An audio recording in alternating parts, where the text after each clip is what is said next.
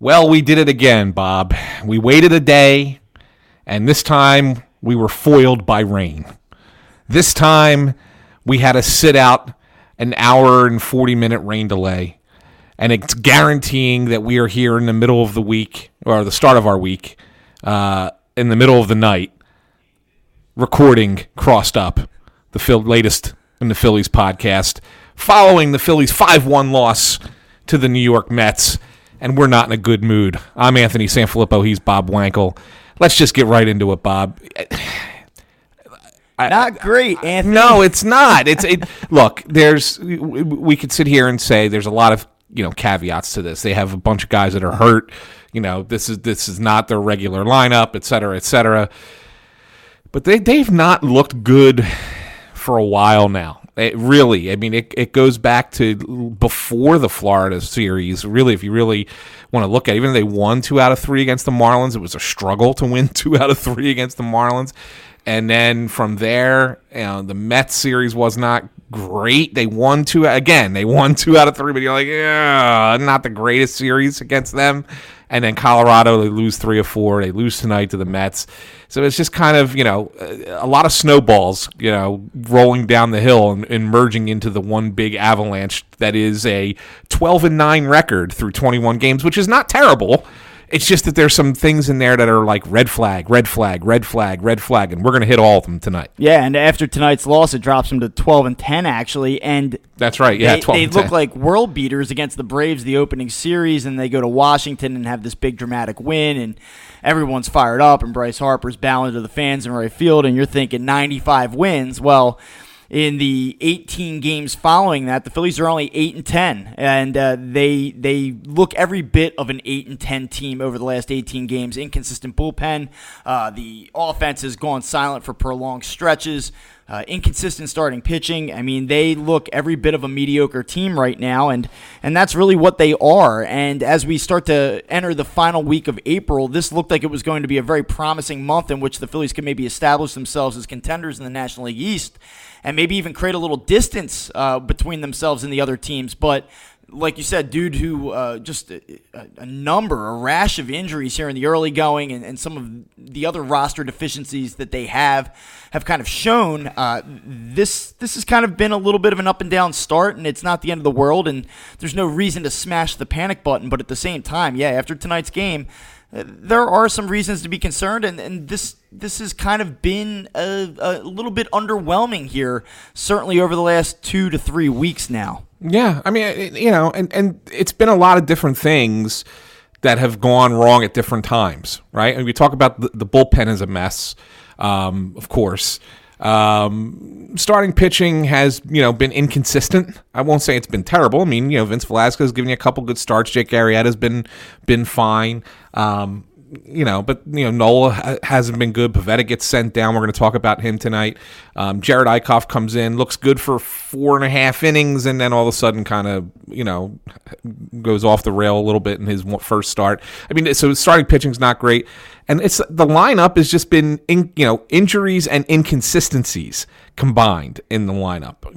You get, Rhys Hoskins hits a home run tonight, and that's great. And, he was 6 for 18 against the Rockies, so it's not like he hasn't been hitting. I mean, he's certainly been getting on base, but he's not, driving in the runs that you expect your cleanup hitter to be driving in. And yeah, he had his first home run tonight in 49 at-bats.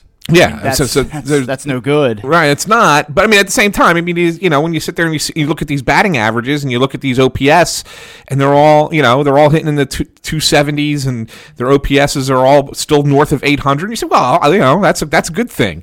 Yeah, but it was interesting. I got one thing I really wanted to bring up that has really nothing to do with the team itself, but it was really kind of interesting to listen to.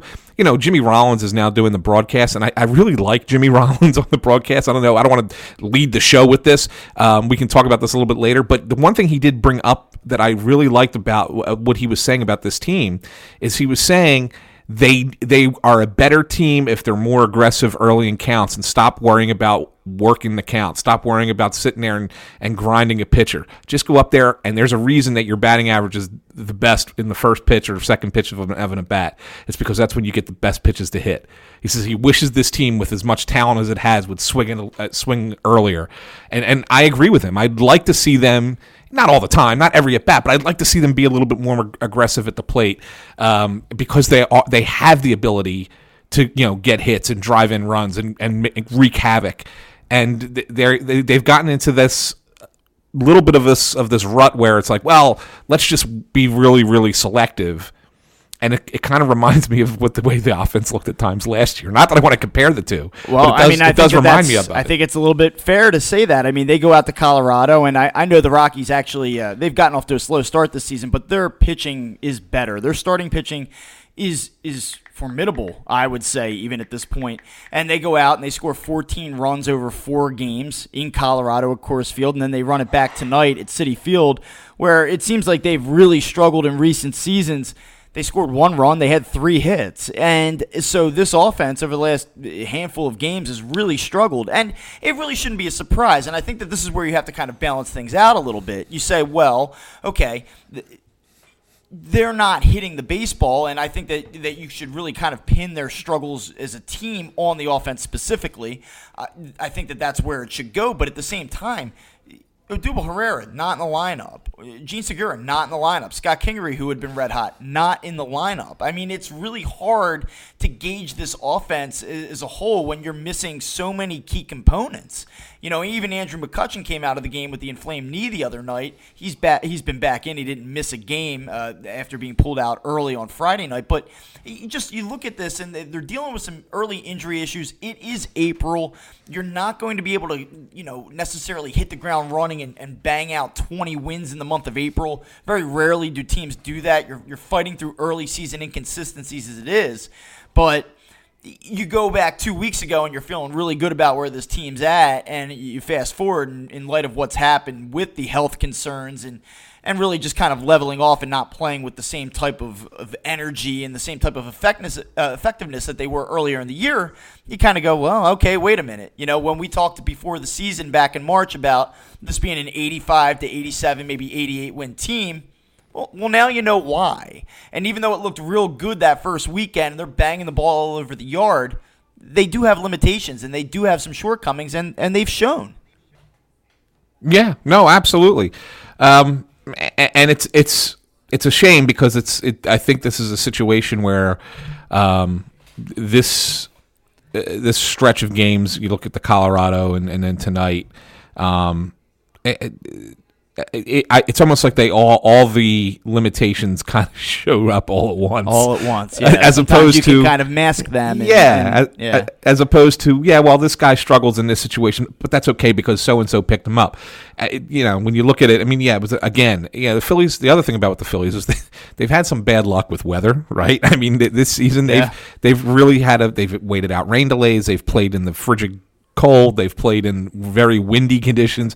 I mean, they've had bad games. This is another night played through the rain again tonight. So I mean, you don't want to make excuses, but I mean, that's another thing that we really don't take into account. But it certainly could affect them.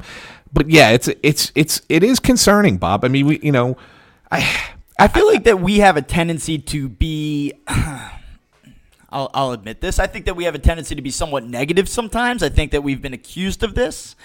I will then just kind of jump in with this because I think I know the trajectory that this show is going to take this evening. One thing I feel very good about right now, and I think that everybody should feel pretty good about, is the performance of Jake Arrieta, who again tonight, he didn't light the world on fire, but he was good tonight, and he was good enough to give the Phillies a chance to win this game. He goes 6 innings, only allows 7 hits, 1 walk, and he had 7 strikeouts, which was a real positive to see. It's his 5th quality start in as many chances, and he has a 2.65 ERA right now.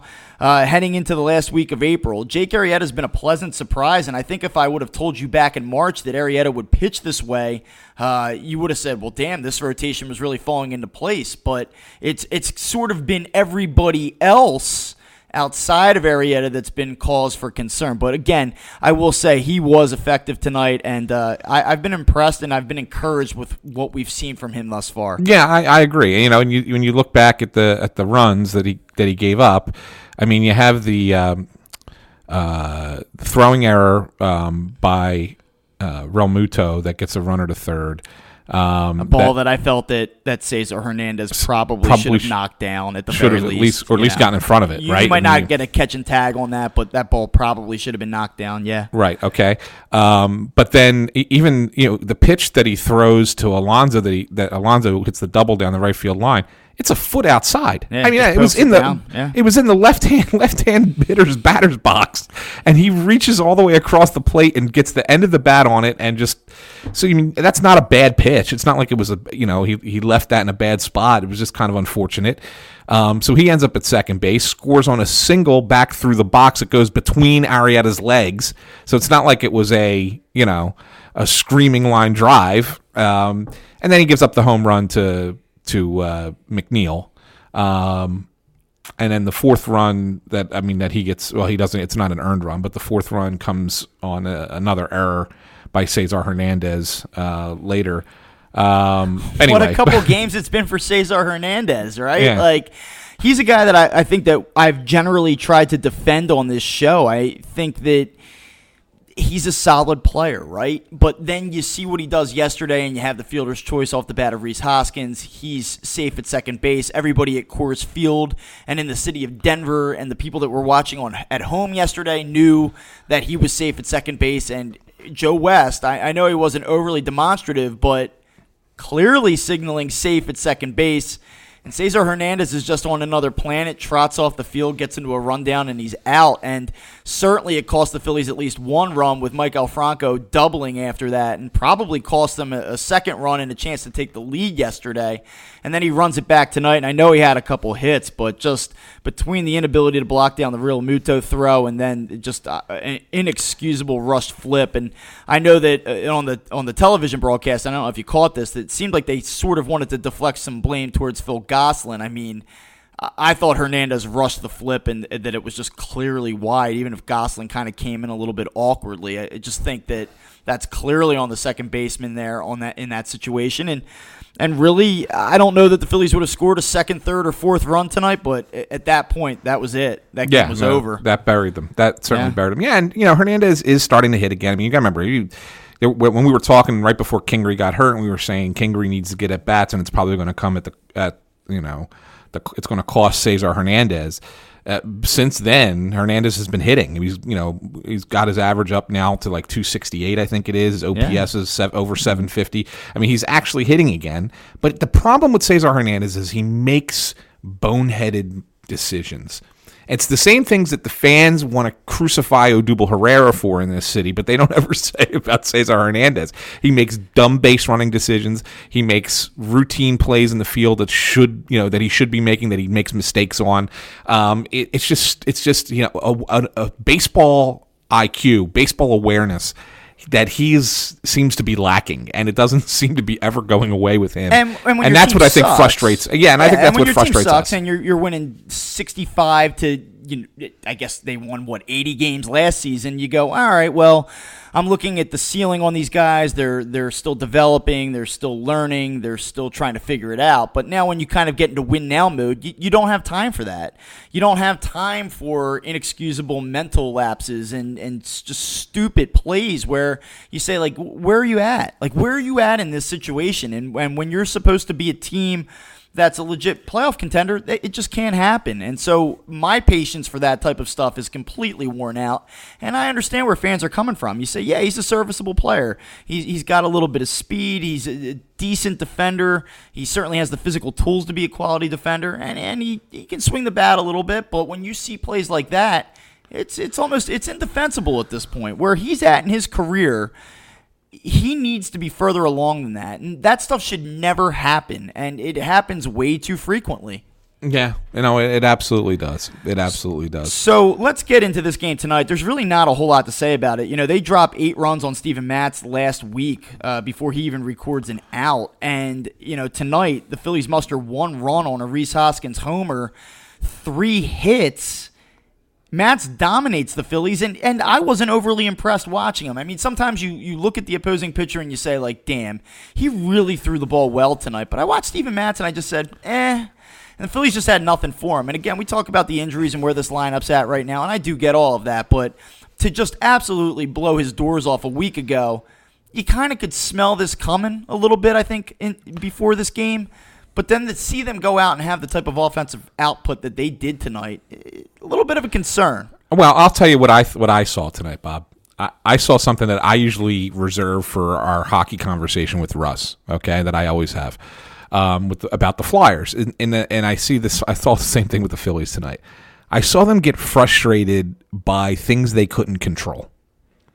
And I think that kind of permeated throughout the game, because you're right. Steven Matz wasn't blowing them away. He wasn't sitting there, with pinpoint accuracy, hitting the black, right on the corners, and striking guys out, or having a heater that no one can get the bat on.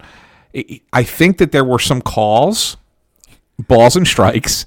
When you say what they can't control, do you just mean home plate umpire Mark Carlson? I mean, what a night he had, man. Well, that's what I'm saying. If it goes back, we'll get to the Harper thing in just a second, but it started earlier than that. It started before the fourth inning. I think the fourth inning is when it kind of just blew up, and I think that if you go back and watch the first three innings with Phillies batters, they were asking questions a lot. I mean, there was Harper asked in his first at bat.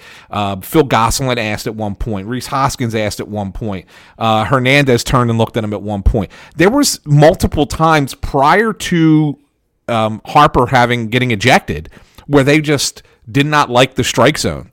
And to the Phillies' defense, it was not a good strike zone by the home plate umpire, and I think he was bad both ways. I don't want to just make it sound like he was bad for the Phillies and not bad for the Mets. I thought he was bad both ways, but I think that it really was affecting the Phillies. Then you get the point where Harper gets tossed for yelling at him from the dugout, and Kapler comes out and has a big to do with the home plate umpire. I'm stunned Kapler didn't get thrown out as well. For as demonstrative as he was. Just to rewind this back a little bit, it was the top of the fourth inning, and Bryce Harper is called out on a third strike that I thought was probably up and away, frankly. The second strike was up and away, too. Yeah, and so he gets rung up on a 2-2 pitch that was outside, and it was also high. And so then Rhys Hoskins follows, he homers, and a couple batters later, Cesar Hernandez comes up, and he takes a 1-1 pitch that's definitely well above the top of the strike zone. And at that point, Harper starts barking, and he's promptly ejected almost immediately. And then that's when Gabe Kapler comes flying out of the dugout, and Harper's right behind him. He almost makes contact with Carlson, and it's a mess. Now, I guess there's a couple things that we need to look at in this situation.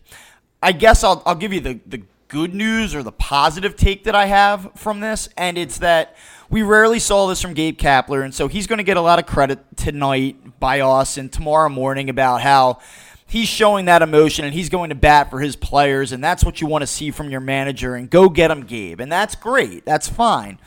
And you might even hear about how much Harper's into it and how invested he is, and he's a fiery competitor, and that this incident kind of demonstrates that fire and that passion, and that's what you want from a Philly athlete. And I think that there's going to be a lot of that said. My only counter argument to this, and I don't want to sound like a complete dork, but there's something that you need to kind of understand in this situation. You're already down a couple guys as it is, right? And if Bryce Harper comes out of the game, you're replacing a well above average hitter with Roman Quinn, who has been a nightmare in the week or in the handful of games since he's been up here. You're already down to Phil Gosselin in the field, and we like Phil Gosselin, friend of the show. We're going to hear from him in a little bit, but you're already down him as well. He's in the lineup, and you're talking about a team that is kind of been scuffling to score runs lately, and now their best offensive player, or arguably their best offensive player, is out of the game in the fourth inning. You got to keep your composure there. You can't get thrown out. And here's my other thing, and this is a little bit disappointing. If your manager is going to go out there and raise hell, and your star player is going to go out there and raise hell, you got to back them up. Like you've got to come out and say, like, hell yeah, let's effing go. Like, let's do this. And instead, Hernandez follows up that at-bat with a base hit. Do you know how many hits the Phillies had after Cesar Hernandez reached first base in that at-bat tonight? Zero. Zero. None. There was no rally. There was no life. There was no fight. They just got their doors blown off from that point forward. It was like, you know what? we're having a rough stretch right now. We've got a few injuries. We're in Queens. It's late. It's raining. It's nasty. Our best player's out of the game. This home plate umpire sucks. Screw it. That was their response tonight, and that was the thing that disappointed me the most. It's more about how the Phillies handled what happened after Harper and Kapler went out there than it really is for me how Harper and Kapler handled it. Yeah, I mean, I absolve Gabe completely. I don't think that there's anything to worry about with the way what Gabe did. I thought Gabe was absolutely in the right to argue the way he did. I thought he went out of his way to prevent Harper from touching the umpire. I thought Gabe was a hero in a lot of ways tonight. So I have zero problem with that. I agree with you that the Phillies' response sucked, but Harper can't. He's got to control himself there. He just does. Look, you get tossed, and your manager goes out to argue. You stay put.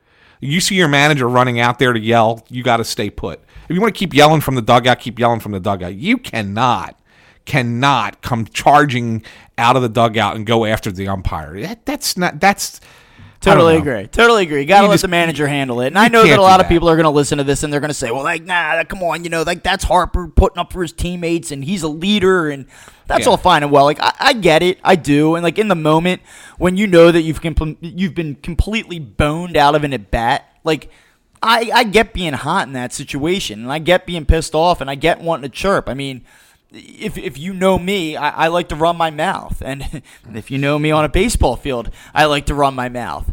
And that's kind of my nature. But in that situation, Bryce Harper cannot do that. I completely agree with you. Yeah. So, I mean, so they're all wrong. They're all at fault, the players. They're just everybody, just a flat-out dud all around. And 3 more errors tonight, I know. I mean, we talked about a couple of them already. And they're not a very good defensive team still. No. It's just, I think they're better than last year, but I mean, you couldn't be much worse than they were last year, but it's still not a very good defensive team. And it's just, and then of course, Bob, it's the thing that I've been harping on now for 13 months on this podcast, and I'm going to continue to harp on it until it changes. This bullpen stinks. So you want to go out and sign Craig Kimbrell? No, I don't. I don't. No, yeah, I mean, well, there's. I will say this bullpen, it has not been good. Again, though, and every team's dealing with injuries. I mean, you look at what the Yankees are going through right now, and so the Phillies can't cry about this too much because every team deals with it, and some teams maybe even more so than what they're dealing with right now. But David Robertson gets hurt. You sign him to be an integral part of your bullpen. I know he got off to a rough start, but he had really started to settle down. Victor Arano has an atrocious March down in Clearwater. Goes to the minors, figures it out, comes up, looks pretty good his first couple times out. Now he's out. They're talking about figuring out what type of MRI they would need to get for his elbow. So that's never good. You have Tommy Hunter who's out, and again you've invested a lot of money in both Robertson and Hunter, and now these are 2 key pieces that you may not see for the foreseeable future, if at all. If we want to be honest, they have the same injury. With the same injury, so there are some circumstantial things here that have kind of helped. Or I should say not help the Phillies bullpen situation. But yeah, this is not a good group. It is a concern. And it is something that they're either going to need to get some help here from somebody that they're not necessarily counting on, or as this thing progresses, if they feel that they are a bullpen piece away, they're going to have to make a move. My thought on Craig Kimbrell has not changed. I still do not want to invest $15 to $20 million a year, even on a short-term deal on Craig Kimbrell. But it's a problem. Yeah, let me just stop you for a second. The reason they don't need Craig Kimbrell is because they have a guy for the back of the bullpen. Hector Neris is the one guy who, we'll talk about Adam Morgan in a second, but Hector Neris has been really good. Yeah, so allow me to kiss my own ass for a second. I told you. We talked about this. This was my one prediction that might actually pan out. Everyone forgot about Hector Neris. Everyone was giving up on him. But when he came up the second half of last season, mid-August, he struck out 50% of the batters he faced. And you're seeing he's been pretty damn good so far after really a shaky first appearance. Yeah, no, he's been really good other than that first appearance. I mean, that's the thing. Everybody wants to sit there and say, what happened in that first game he came out? And he's only thrown 9 2/3 innings, so far. So, it's a very small sample. But He's got a zero. He's got a Did you see 0 that? point. Did you see that guy on Twitter that was like, every time I hear Bob say small sample size or the word bullish, I'm drinking. It's like the crossed up drinking game. Yeah. So I'm making a point tonight not to say that, but you just said both of them. Yeah, you well, just I said mean, both of them in the same just, sentence. Just because. Is that a double shot? Just pointing it out. Yeah. Drink, buddy. I hope you're on your way to work. That's right. There you go. Drink twice. No, but I mean, he's got a whip of 0.6 at this point. Yeah, he's been awesome. He's been really, really good, and he doesn't get himself in any trouble. Doesn't throw a lot of pitches. I mean, he had the one outing against the Nationals where he had a couple of walks, but other than that, so he gave up the 2 hits in the first game. Yeah, I think he threw. I know what game we're talking. That was the one they ended up losing in extra innings, right? Yes, Wasn't that the one that Alvarez gave up the home run to Soto late? Yeah. Yes. I think Neris needed like 30 pitches to get through that inning, but to his credit, he did it. You know? He got through it. Other than, I mean, but here, he gave up 2 hits, including the home run on opening day against the Braves. Since then, he's given up 2 hits. Since then, he's given up 2 hits. Think about that for a second. We are almost a month since opening day. In 5 days, it'll be a month. He's given up 2 hits in a month. Yeah, not bad. Yeah, the guy's pitching his ass off. So Neris is fine. And Adam Morgan, and I was texting with you about this. Yeah, he's been good. He's been good. He's been really good. I just didn't like the situation in Nola's start in Colorado. Although the Phillies did get the win in that game, they used Morgan in the 6th inning to face Blackmon. So they take Nola. He took Nola out in the 6th inning. Then Nola struggled early. I mean, there was no question. He gave up 9 hits and 5 2/3. Right, gave up 3 runs. So it wasn't a great outing. But by the 4th inning, Nola had figured it out. And you could start this. The curveball had bite to it. He was locating his fastball. Colorado couldn't touch him for 2 2/3. Could not touch him. But Blackmon hit him early. So they, not wanting him to face Blackmon a third time, they went to Morgan in the 6th, and Morgan struck him out. I mean, because Blackmon does not hit lefties. Okay, great. So, that looks like a smart thing, except for the fact that later in the game, you have to face Blackmon again. This time, who are you trotting out there? You got Neshek against him, and Blackmon ropes a triple off him. Had not Bryce Harper hit a 3-run homer in the inning before to kind of make it a moot point, as we talked about on Twitter, that triple would have hurt. Yeah, it could have been a nightmare for the second straight night. Amazing, though. The thing I will say with Morgan, like, you just look at his numbers, right? 11 games, 9 innings pitched. Guy's given up 3 hits. He's only walked 1 batter. He struck out 10. I mean, he's been... I do think that Neris's performance is sustainable. I don't think Adam Morgan's performance is sustainable, and that's really what I find concerning, because you're getting just more than you could have ever hoped for from both of those guys. So who in this bullpen right now that's not pitching well is somebody that you can reasonably expect to perform better? I mean, when you go through it, you go, okay, so Edebray Ramos is back up now, right? Jose Alvarez has been a mess. He kind of got a little bit of a bad deal tonight thanks to Hernandez's gaffe on a potential double play ball. But, again, not sharp. You have Robertson shelved. Neshek's been okay. I just look through this bullpen, and I agree with you. I say it's Nicasio. Juan Nicasio. Oh my God, he's been a disaster. Yeah. It's not a very good bullpen. And though I had made the point a couple weeks ago that they will pitch better than they have, and I do believe that. I mean, just regression to the mean, so to speak. I think that they will perform. Some of these guys will perform a little bit better, but who do you really feel good about when you're holding a 4-3 lead going into the 7th inning? And it's not like the starting rotation's getting you deep into games on a consistent basis either. You look at what Aaron Nola is going through right now, and yeah, he was a little bit better on Saturday, but outside of him, Jake Arrieta, even when Velasquez is good, he doesn't go deep into games. I don't think you can count on Jared Eichel for 7-8 inning starts. The pitching is definitely problematic at this point. It is, but I will say this. I think that you need to try and... I think you do need to try and let your starters go 6. I can't believe I just said that sentence. Seems like a good theory, yeah. I just can't believe I said that sentence.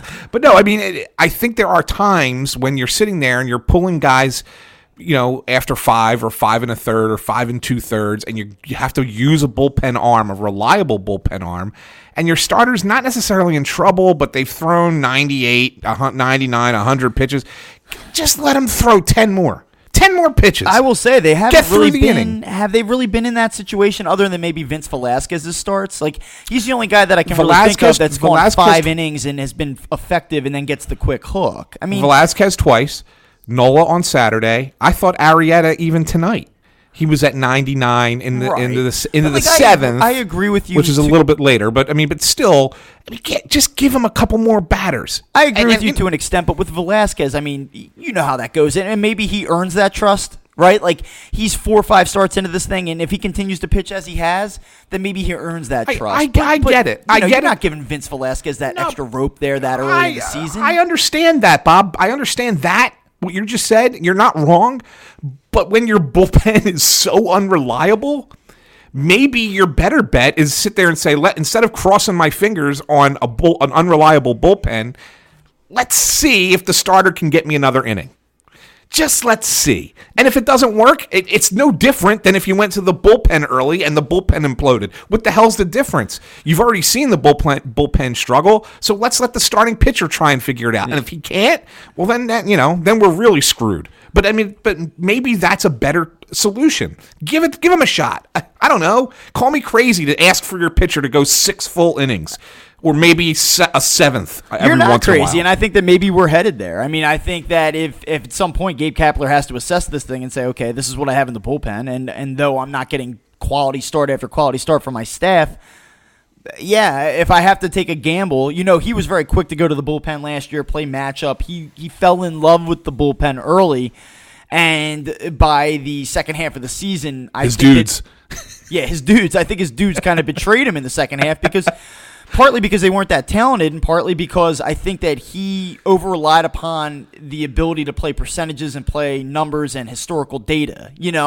Now I think he's looking at it and going like, I don't have dudes out there, though I do not have dudes in the starting rotation. If I'm willing to roll the dice, who am I doing it with? And I think that he's probably going to start leaning more towards the starting staff. So you may get your wish in that regard. One guy that will not be pitching deep into games, though, for the starting rotation, at least not any time in the foreseeable future, is number 2 starter, Nick Pivetta, who we liked, maybe still like, I don't know, who many baseball people liked, other media types in this town. A guy that I really like, Jack Fritz. We've talked a little bit about him. He was really up on Nick Pivetta as well.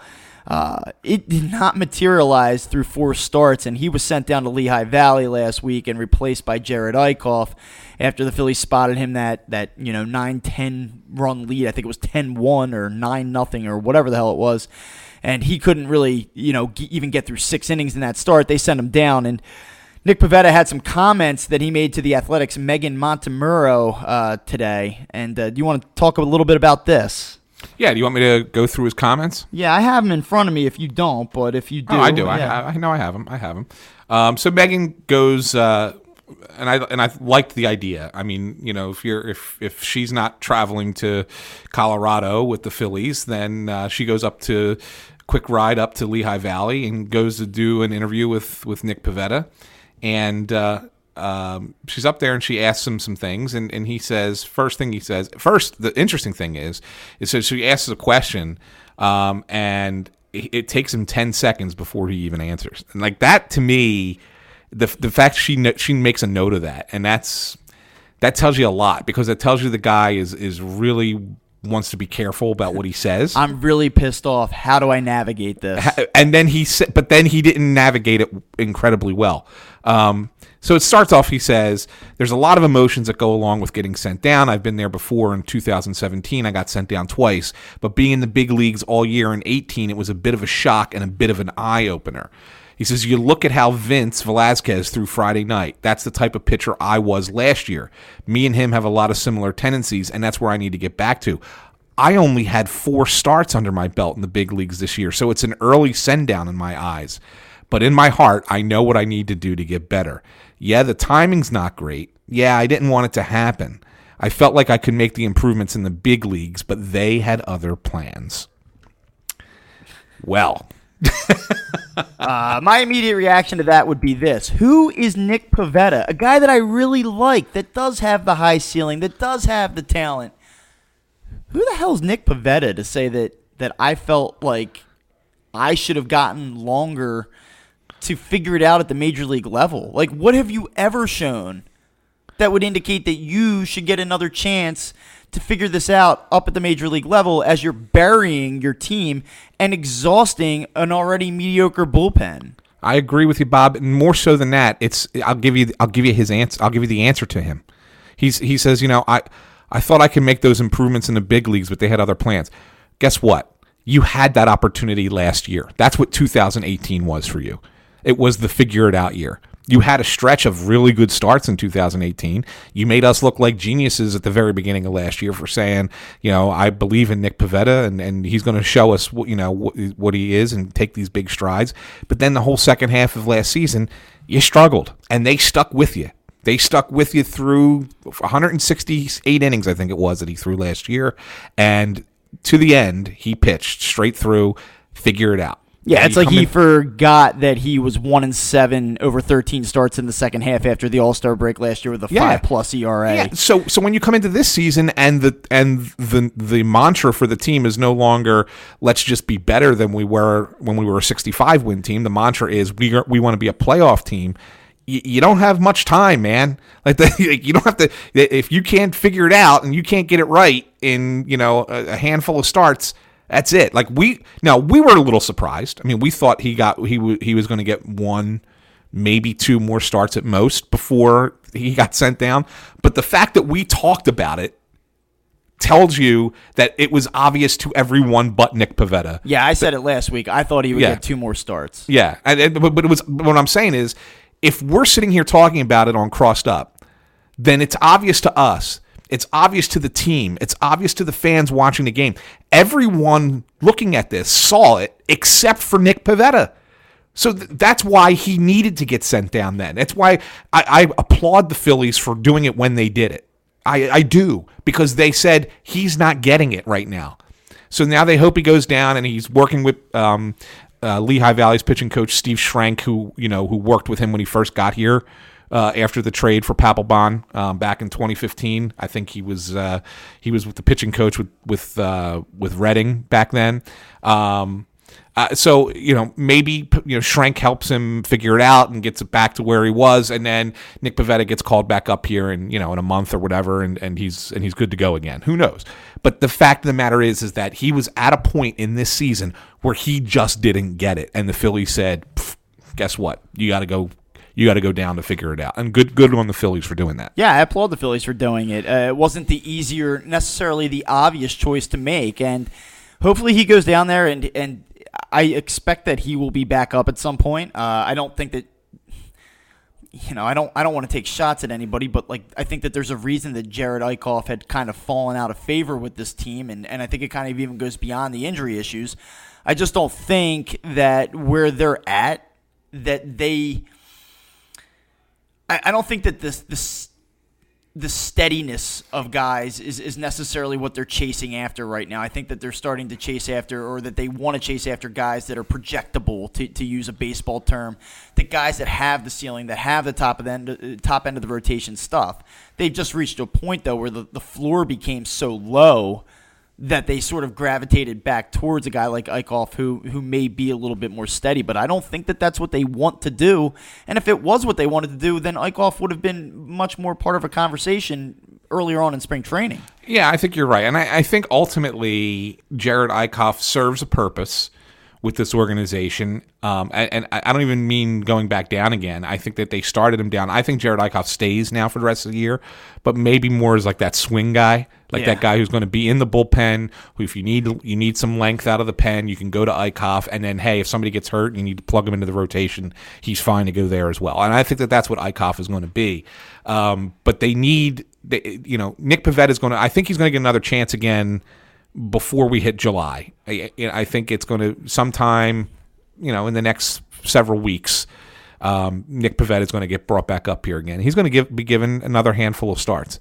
But if he hasn't figured it out by then, I think the Phillies will look to go in another direction come trade deadline or right before the trade deadline. Now, listen, there's a couple other things that we want to get to in this podcast. You had the opportunity to talk to Phil Gosselin on Friday after the opening game of the Phillies-Rocky series while he was out in Denver.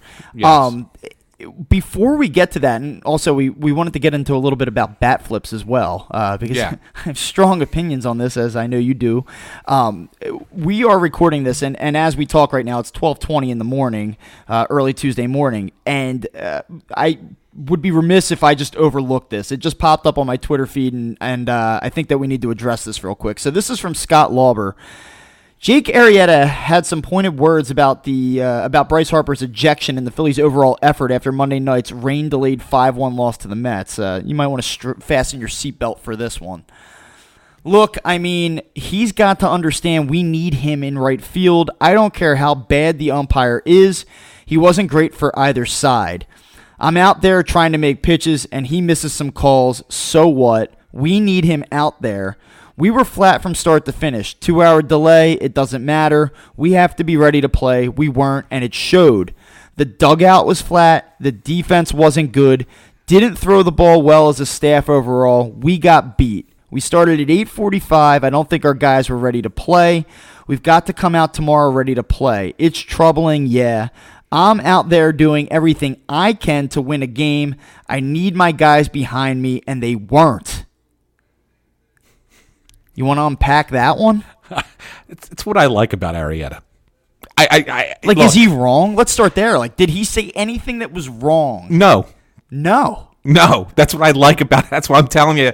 I like. Yes, can Arrieta at times get a little lack nuance? Yeah, I mean, like there were a couple times last year where he was a little pissy after a game, and he, kind of threw shade at his team. I think he got into Scott Kingery once after like a game in San Francisco. Yeah. But I think that there were times where he was struggling as well, and just was like pissed off at the world and kind of took some out on his team. But in this instance, I think he's 100% correct. He nails it, and it wouldn't surprise. Well, I'm curious, and the thing that I don't want to speculate here, but what I really want to know is, was this said before or after the media talked to the manager? I'm curious. Yeah, I don't know. I do have this from Harper as well. Again, this is from Scott Lauber. It just can't happen from my side in a game like that against the Mets, division rival. It just can't happen for me, myself, and this team as well. We're a better team with me in the lineup, and I've got to stay in there. I can't control what Carlson's zone is going to be. I can't control what I'm going to do and be better than that, et cetera, et cetera. So this is something that's going to get talked about. This is something that's going to be made a big deal, and I think that, Arrieta echoes a lot of what we just kind of had talked about earlier in the show, and I don't think he's wrong in any sense. I think the thing that you have to kind of decide is, if you're the manager of the team, if you're in that clubhouse with him, do you look at Arrieta's comments and say, like, yeah, you know what, Jake, you're absolutely right. We blew it tonight. We got to do a better job. Or do you kind of go, yo, man, like, it was one game out of 162. We were a little bit flat, but there were plenty of times last season you were flat. You killed us down the stretch, and there wasn't anybody in this locker room that was ripping you apart. So, well, I'm glad you asked this question, because this is actually can kind of lead into a little bit about the conversation I had with Phil Gosselin, which everybody will hear in a minute. One of the questions I asked Gosselin was about how Gabe is and how that locker room is, and whatever. And the one thing that he pointed out, he says, listen, the great thing about Gabe is, and you'll hear this in a minute, but he says the great thing about Gabe is he, he lets everybody have their own personality. He lets the guys be themselves. So if that's true, and I don't have any reason to believe that Phil Gosselin would have lied to me, then you know what? Like he's going to let his pit. No. I have a feeling then that this is the kind of managerial thing that he's going to let his guy say what he needs to say. Yeah. So I guess with that said, do you want to jump into the Yeah. Phil I mean, this is. I mean, Gosselin? so Phil Gosselin, just to kind of, I don't want to just throw it in there. So why did we get Phil Gosselin on the show? Well, a couple of reasons, and it just kind of was, ended up being, kind of perfect timing. Almost perfect. Yeah, almost perfect timing. You would have been on the call if it was perfect timing. But he had gotten called up to the Phillies, and as I had mentioned on this show a couple episodes ago, I have a connection to the Gosselin family. I'm friends with Phil's brother Matt, and so once he got the call up, I reached out to Maddie and I said, hey, what do you think about your brother coming on the show? And Maddie sent me a message that said, I reached out to him and he said that he reads Crossing Broad all the time. And I was like, really? And he said, yes. I was like, well, that's pretty cool. So he said, yeah, he'll definitely do it. And then we picked the time, and then Phil missed the time, so he then texted me like all apologetic, and I said, don't worry about it, give me 10, 15 minutes, and he said, yeah, sure, no problem. And I was trying to get you to hop on so that we could get you on the phone, and I think you were tied up, and I was like, oh, well, I've done a million interviews before by myself, I guess I can do one more. Yeah, so. I don't think that I will say I don't think that that my absence really was a drawback to the interview in any way, shape, or form. So yeah, no, right, no, it's okay. But I mean, it wasn't. I mean, I'm not going to sit here and tell you this is like the greatest interview in the world, but it was good. It was good to get a guy and he talks a little bit about being what it's like to be the 25th man and what it's like to always be like that quad A kind of guy, bouncing back and forth between AAA and the majors. Really got some good stuff from him. So take the next 15 minutes and listen to Phil Gosselin, and then we'll come back and wrap up the program with a couple more things. During spring training, I'm watching the games, and I'm looking at the stats, and I'm like, Phil Gosselin's having a hell of a spring. Like, and no one was talking about you at the time. And the one thing that I noticed is, when teams bring guys in on these minor league deals in spring training, they give you a lot of time. It means they're really looking at you, right? Right. Yeah. So did you kind of have a sense, as you were getting a little bit more playing time, that like, yeah, you know what, there might be an opportunity here that's more than just, hey, they just want to bring in a guy who's been around, just in case. Yeah, I think going into it, they told me, there could be some opportunity. The roster was kind of set, but there's always injuries and things like that, so they wanted to get a good look at a number of us. So whoever played well and showed well could be in the talks to get called up or make the team if somebody got hurt or whatever might happen. So as spring went on, I definitely felt like they were appreciate what I was doing and going to give me a fair shot to contribute and maybe make the team at a camp. It didn't work out, but then here we are a couple weeks in and I'm up, so it all worked out for the best. Well, when you go down to the wire there in spring training, and I think it was, I don't know, just before, you were there through the end, but I think that they told you a couple games before that you weren't going to make the opening day roster. Were those conversations though pretty positive still? That like, what, it was, we really loved what you did, and hang tight because we think that you're going to be a contributor at some point for this team. Yeah, it was a really good meeting. I had Matt Clintock in there and Cap, and they basically said, there's not a spot right now, but there's nothing more you could have done. We're confident that if a need arises, that you can come up here and do the job for us. So that left me feeling good. I wanted to make the team, so I was disappointed, but I also knew it could be valuable to go to AAA and keep playing every day and stay in the groove. So if I did get called up, that I was feeling good and playing well when that happened, and it all kind of came together, and I think it worked out for the best. Now I know some guys, I didn't see this reported anywhere, but some guys when they come in on those deals, they have like a deadline where they can opt out and seek opportunities elsewhere. Did you have one of those, or if you did you look at it and say, you know what, this is really where I want to be, and Philadelphia is kind of it's home, and I want a real opportunity to play here with this team? I did not have an opt-out at the end of spring. Okay. I have one during the year, if I was still in Lehigh Valley. Okay. But I did not want to have one at the end of spring.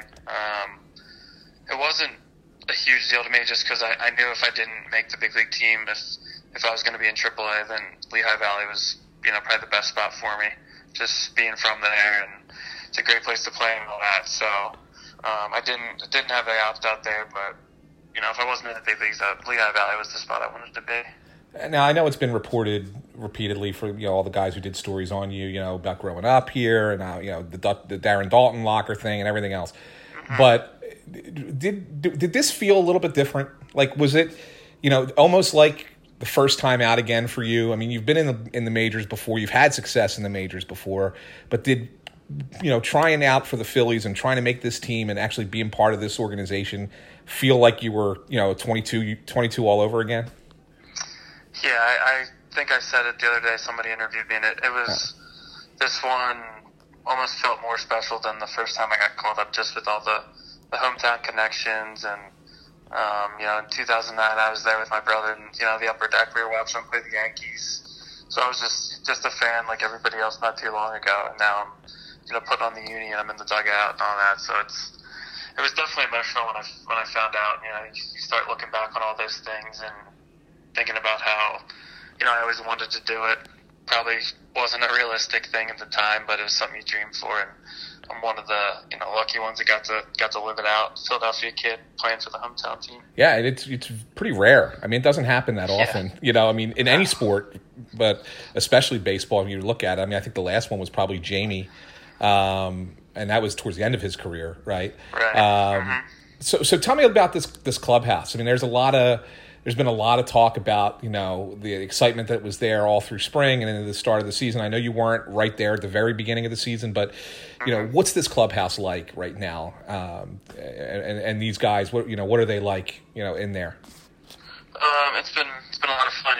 Too long, but the guys have been winning, which everybody's always in a good mood and can't wait to get to the park when everybody's winning. But it's just a great group of guys. I mean, Bryce is obviously the headliner and everything, and he's just another guy in the clubhouse. Everybody treats everybody the same, and everybody seems to be really on the same page and gelling. And do you think that that's how much of that is just the fact that the group gels together, and how much of that is really do you look at a manager like Gabe and sit there and say he's got his finger on the pulse of how this team should be and how this team should get along. Maybe as a former player, maybe and as a younger guy, younger manager, kind of relates a little bit differently than maybe an older manager might. Yeah, I think Cap relates to everybody really well. He lets everybody kind of be themselves and do their own thing, and he knows everybody's gonna be ready and prepared, and then we all hold each other accountable, and everybody's ready to go every night. But he definitely sets the tone and letting everybody be themselves, which I think just makes everybody more comfortable and play better. Cool. I guess going back for you, what's the challenge like of being that guy who year in year out is battling for that last spot on the bench? You know what I'm saying? Like, it was, maybe earlier in your career it wasn't as much of that. It was more about, hey, look and see what I can do. But now, you've been around for a while. You've got experience of doing this, and, you're going up against other guys in the similar age range, similar, abilities that are doing the same things. What's that like year in and year out? Is that a difficult thing that you have to be kind of mentally tough for? I think it was difficult at first. Just the uncertainty of it going into every single season, knowing it's probably going to come down to how you play in spring and how that last week goes before the season and everything. But it's kind of normal for me at this point. It's been, I think, really since 2014, I've either made the team or been one of the last guys cut. So once you've been through it enough, you kind of just realize, try to play well, and you really can't worry about everything else. It sounds cliche, but it's the truth. It's the more you worry about that and try to figure out the roster yourself and try to figure out what they're thinking, it's only going to hurt how you play if you're worrying about other things. Yeah. On a personal level, is it difficult to bounce around from city to city to city like you have, or do you look at it as, this is kind of fun, man? I get to go places that I probably never would have gone before if it wasn't for baseball. Yeah. I think everybody wants to be the guy that gets drafted and stays with the same team. plays in the big leagues a long time team, but reality is that's a tough thing to do. So I look at the positives. I mean, I've played for 6 organizations now. I've got friends in, pretty much every city. I've met so many great people, coaches, staff, everybody. I joke with the guys on the team. They're always saying, we get to a new city. I say, I'm going to go see so-and-so or whatever. Like, wow, it seems like you know somebody in every city and every team. So it's definitely one of the perks. I look at it as a positive way. Like I've just made so many great friends and relationships throughout the different organizations. That's awesome. That's pretty cool. And when you've been, I know this is a little bit revisionist, but when you've been in those other cities, did you always, obviously you can't sit there and root for another team, but did you always kind of keep an eye on what was going on with the Phillies because they were your home team? I still will read some of this paper online, more so with like the Eagles stuff and right. the other Philly teams, but you always kind of are cognizant of what's going on. Even when I was elsewhere, I'd still root for other teams. But definitely keep tabs on the Phillies and everything else that's kind of going on with the city. Just talking with my family and read the paper online or whatever it might be. Yeah. Now, do you come home in the off season, or do you have a house somewhere else? So I don't own a house. Ever since I played for the Diamondbacks, I basically rented a house in Scottsdale in the off season. Okay. I came back this year for the last pretty much all of January until I went to spring training. I was in the Philadelphia area. My girlfriend lives in Philly, so definitely worked out for that perspective. Get to see her more and everything, but I haven't lived full time around here in probably 4 or 5 years, whatever it's been. Yeah. Now, do you have a preference for once you look down the road, 5, 6, 7 years when this is all over? Do you know where do you want to come back home, or do you like it out there in Arizona? I'm not sure. I'd like to. I mean, I have my brother, my sister, my parents, right. All the nieces and nephews. They're all still in the Westchester area, so it's tough being away from them at times. So that would be it'd be nice to end up around Philadelphia eventually, but while I'm still playing, there's just so much up in the air. I never know where I'm going to be day to day sometimes. So, I'll get the time to figure that out hopefully in many years when I'm done playing. Well, that's good. That's good. Yeah. Well, listen, Phil. I appreciate you taking the time. Best of luck to you, man. Best of luck to you, man. And I'll keep singing your praises on the podcast. Put a nice story up on Crossing Broad, and hopefully you stay with the team for the rest of the season and can be a nice contributor for a good team. Yeah, I appreciate it. It'd be kind of a perfect way to end it. Be contributing on the Phillies team that makes a deep run. That would be, I think, the best possible scenario. So hopefully it works out like that. Well, there you go, Bob. That was Phil Gosselin, Phillies shortstop this week. Had a big that night. As a matter of fact, after that interview is when he had the big 3-run double, bases clearing double against the Rockies. That kind of led to that win. Was kind of the turning point in that game. Hasn't hit much since, but I mean that was a big knock for the Phils in that game. And he's been just fine filling in defensively at shortstop. No errors, nothing that I thought like, oh man, a better shortstop would have had that ball. But he is what he is. He is a guy who's on a utility guy on the end of the bench and who got some major league experience and could help off the bench because the bench has not been good. Yeah, I was just going to say, I think where this bench is at, I don't think that Phil Gosselin's necessarily going to just disappear, right. A week or two from now. I think this is a guy that you may see stick around on this team, and he can do a couple different things for you, and he's certainly a serviceable player. And I'm not telling you that he's going to be an integral part of their success, but I do think that this will not be the only time that you hear about Phil Gosselin this season. No, not at all. I think that so it was good. I really appreciate Phil and, of course, Matt for setting it up to coming on the show and actually being our first Phillies guest. We've been doing this show for 13 months, and this is our first Philly to join the show. So hopefully we'll have more of those down the road as well, but I really want to thank him for hopping on.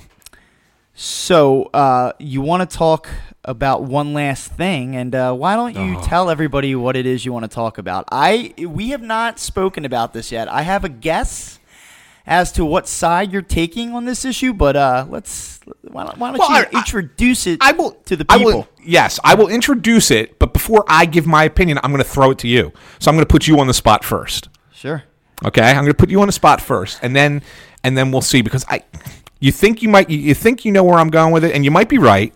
But I tend to think that I might be a little bit more of a hedger on this, to be honest with you. But anyway, here's the thing. So, as everyone knows, I'm sure everybody who follows baseball around baseball, not just the Phillies, saw Tim Anderson for the Chicago White Sox hit a home run against the Kansas City Royals last week. And when he hit the home run, he looked at his bench. And it was I don't even want to call it a bat flip, but he just kind of threw the bat back towards his dugout and screamed something, yelled something towards the dugout, almost trying to get his team fired up. And then he was kind of chirpy going around the bases as well. Brad Keller was the pitcher who was pitching for the Royals when he hit the home run. And the next time he comes up to bat, Brad Keller promptly plunks him in the ass. Bench is clear, and everybody's kind of like, oh, we need to suspend Brad Keller longer. You can't be throwing at people like that, blah, blah, blah, blah. So on MLB Network, their morning show, which I forget what it's called, but it's the one with Mark DeRosa and Al Leiter are part of it. I guess they started talking about bat flips one day, and then DeRosa goes home and kind of he's frothy about it. So he comes back the next day and decides he's going to do this whole soapbox thing. And he gets up on the soapbox and he rails on really on both sides and says, listen, he says, you're winning the World Series. You're hitting a Joe Carter type home run. You want to dip your bat in gold?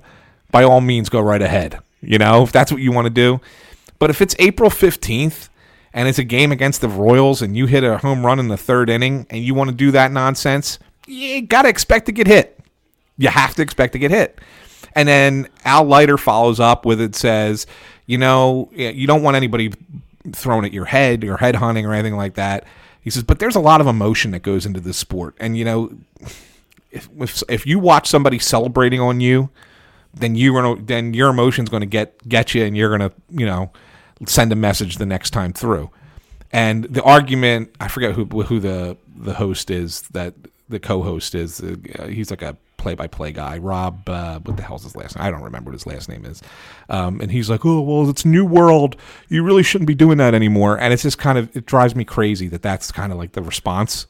It's like, yeah, Robert Flores. That's what it is, Robert Flores, right? And, used to be on ESPN.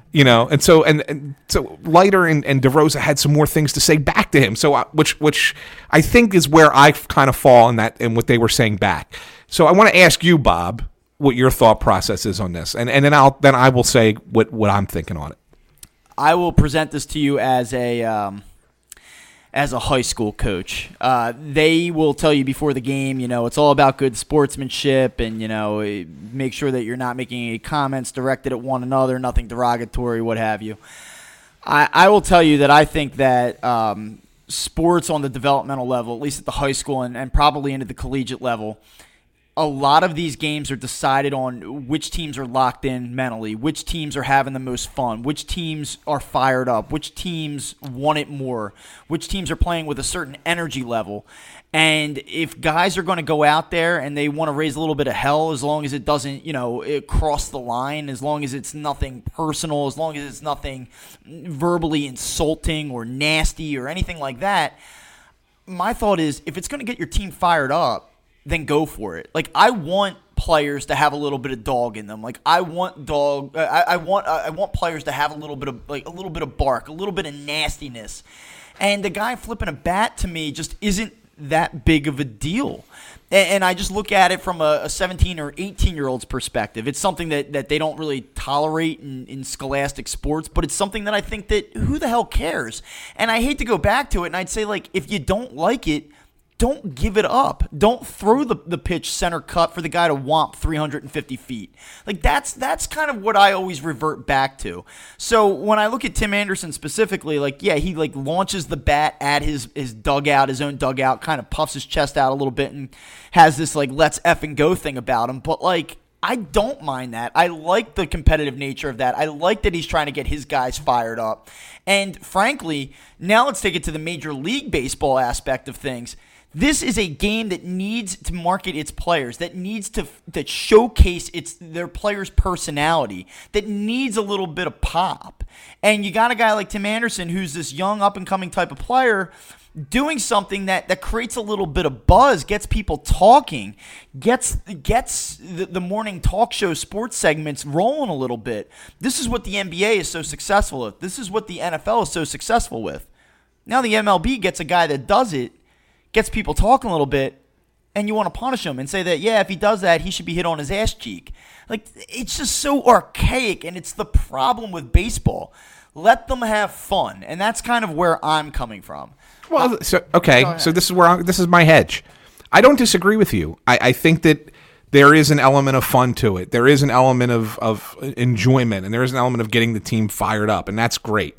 Okay? But I also don't think that you should sit there and say the next time I come up, the pitcher shouldn't be pissed off at me and shouldn't be throwing a ball inside on me or backing me off the plate. Like, to me, that's also part of the game. Yeah, but then let me ask you this: when a guy gets a key strikeout, right, and he's pumping his glove and he's yelling into his dugout after he strikes a guy out, what's the hitter going to do? What does the hitter do then? What's his retaliation? What do you want him to do? You want him to take him deep, square one up, do your job. Do your job the next time. The flip side of that is then your pitcher, the one that just gave up that 380-foot homer that just got played out by the guy running the first base, do your job. You don't have to hit the guy on the ass to prove your point, to be a tough guy. You want to be a tough guy? Make a better pitch. Scout better. Execute. It's ridiculous. No, I come on. I think there is an element of that as well, but I think that the situation calls for it. And as Mark DeRosa said, this is what I agree with the most.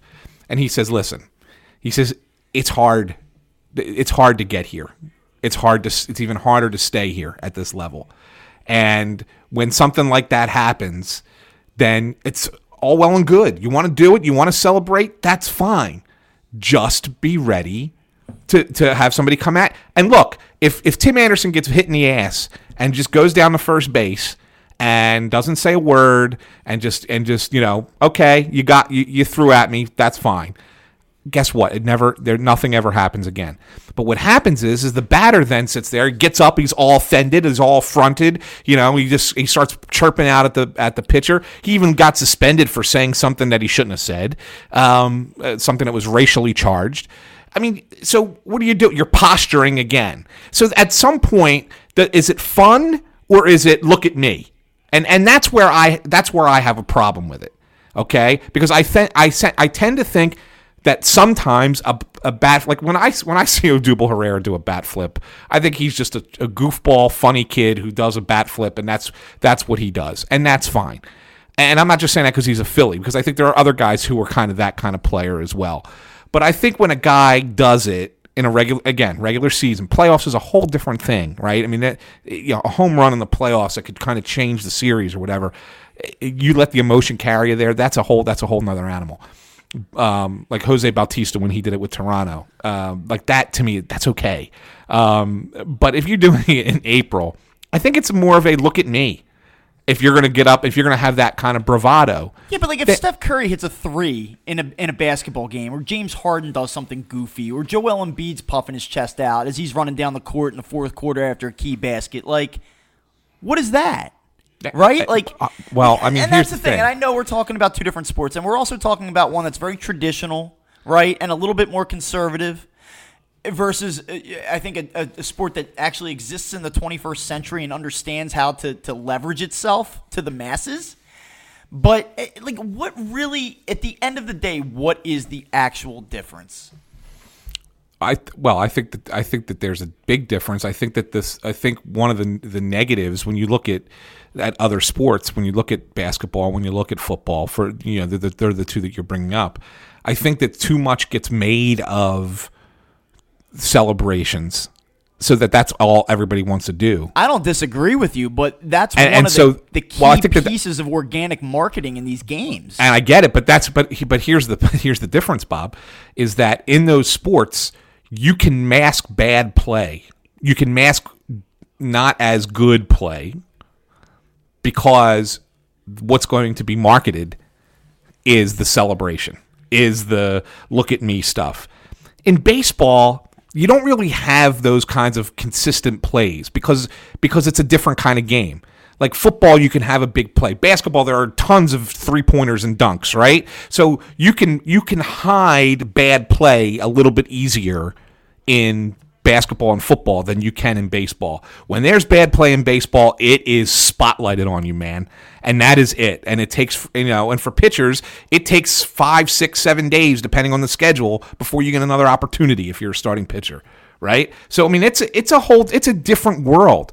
That's not to say it can't happen. I'm totally fine with a bat flip happening, and I'm okay with it being the way Tim Anderson did it. All I'm saying is just be ready. And to sit here and say, like Robert Flores, to come out and say, well, this is a new generation. Nobody thinks that this should happen anymore. These suspensions should take forever now. I mean, you should be suspended for 10, 20 games now if you throw at somebody.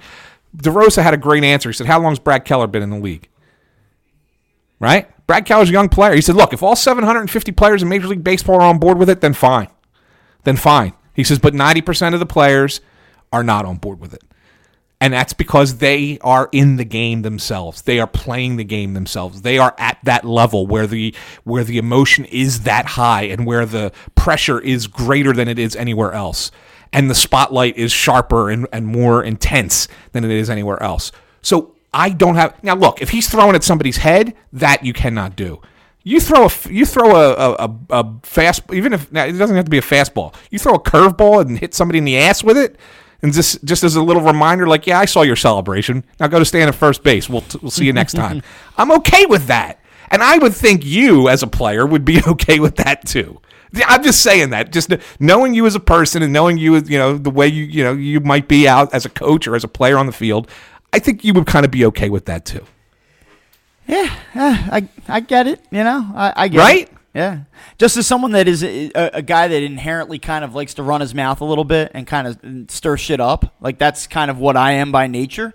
I look at it and go ahead, Tim Anderson. And I do think that we are, like, Robert Flores. I'm usually the guy that'll defer to the baseball player. I'll defer to the athlete, the guy that's been through it. But I get what Robert Flores is saying, too. Like, it's 2019. We need to be beyond throwing 97-mile-an-hour baseballs at a guy's hip or his head or his shoulder because you didn't do your job, like because you didn't execute. And so, like, I do get that sentiment. I think, and I don't disagree with you, but I also think it's situational. If Tim Anderson comes up, hits a home run, drops the bat, runs around the bases like Chase Utley used to do real fast, goes around, right, and scores, doesn't do anything, celebrates with his team in the dugout or something like that, and next time up Brad Keller throws at him, then I think Brad Keller's a mental midget. Okay? Right? I mean, because it's like, okay, sure. Look, dude hit a home run off you, didn't have any kind of excessive celebration. Do you think a high school kid should be able to flip his bat after a home run? I mean, so see, here's the thing. This is now we're going on a whole different subject, Bob. Enter my domain. Because you know what? Bat flips wouldn't happen in high school if they didn't happen in Major League Baseball. Right. Okay? I mean, so I mean, when I played high school ball, I don't know about you, but when I played high school ball, you didn't show up the other team. Yeah, well, God knows I didn't have too many opportunities to show up the other team. So. Yeah, I was not a home run hitter either. I was a singles and doubles guy. But I mean, still, I mean, it's. I was like I was a 3-hopper to shortstop kind of guy. So yeah. I mean, it's still you don't ever you don't ever show up the other team. And even when I coached my son all through, youth baseball and even in a little bit into, 18, 19-year-old league with Legion, you never showed up the other team. You just didn't do it. Yeah, it's kind of interesting. There was a situation in South Jersey. There's a big tournament, and I don't want to name specific teams or even the specific tournament, but there was a game being played in South Jersey 2 seasons ago, and a kid on a very prominent South Jersey program hit a home run, and he crushed it. I mean, off the bat, this thing was an absolute missile, and he launched his bat like I've never seen someone launch their bat before. It was wild. and it created quite a bit of an issue in the moment. And it was something that the coach had kind of come out and condemned after the fact. His coach came out and kind of spoke against it, and some of the reporters, and you know how high school sports get covered, you're never going to be overly critical of an athlete or of a team or anything like that, but it had created, I would say, a distraction for the team. The way that the kid flipped his bat, it was on Twitter, it was on video, it was something that kind of it got spread around pretty good. And I kind of privately just took it all in, and I said, like, kid, piece the ball up. Like, go ahead, bud. And I feel like that everyone felt obligated to say that it was wrong and it was a selfish thing to do. But there was part of me that sat back and watched it and said, 17, 18 years old, and you can piece up a ball like that in that type of game, in that type of situation, can't hate it for it. It can't hate you for it. So that's just sort of where I am in general. I think that's just sort of how I'm personally designed, but I do get what you're saying. Yeah, I mean, that's all. I mean, you asked me if that's what I'm saying. Like, we never did anything like that, right? I mean, think about it. I mean, I'm 45, right? So I'm going back, 25 years, even a little bit, 27, 28 years. There was no such thing as a bat flip back then. Yeah, it just wasn't, right? You hit the ball and you ran, and that was it. Even if you kind of knew that it was a home run, yeah, you might take a slower trot around the bases. That might have been the extent of your showing up the pitcher. But there wasn't any of this nonsense. Yeah. It just kind of this is a new generation thing. And it doesn't mean that it wasn't fun, that you couldn't be a personality. You could certainly still have personality, right? You could certainly do all that stuff. That's totally fine. I'm not saying don't have personality. I'm not saying don't do a bat flip. Do a bat flip. That's fine. Just be prepared for what comes after it. That's all. That's my only take on it. And anybody who complains that they might see a ball hit them in the hip, no, don't flip your bat. So be it. Yeah. If you don't want to face that, don't be demonstrative. Respect the game. That's all. So for the Phillies, we have two more at Citi Field, and then they come home finally off of what looks like might be a potentially disastrous road trip. Maybe they can salvage the back end of this thing and get out of it alive. They come home, and I believe that they play 4 games starting on Thursday night with the Miami Marlins. That's a team that should be a sight for sore eyes.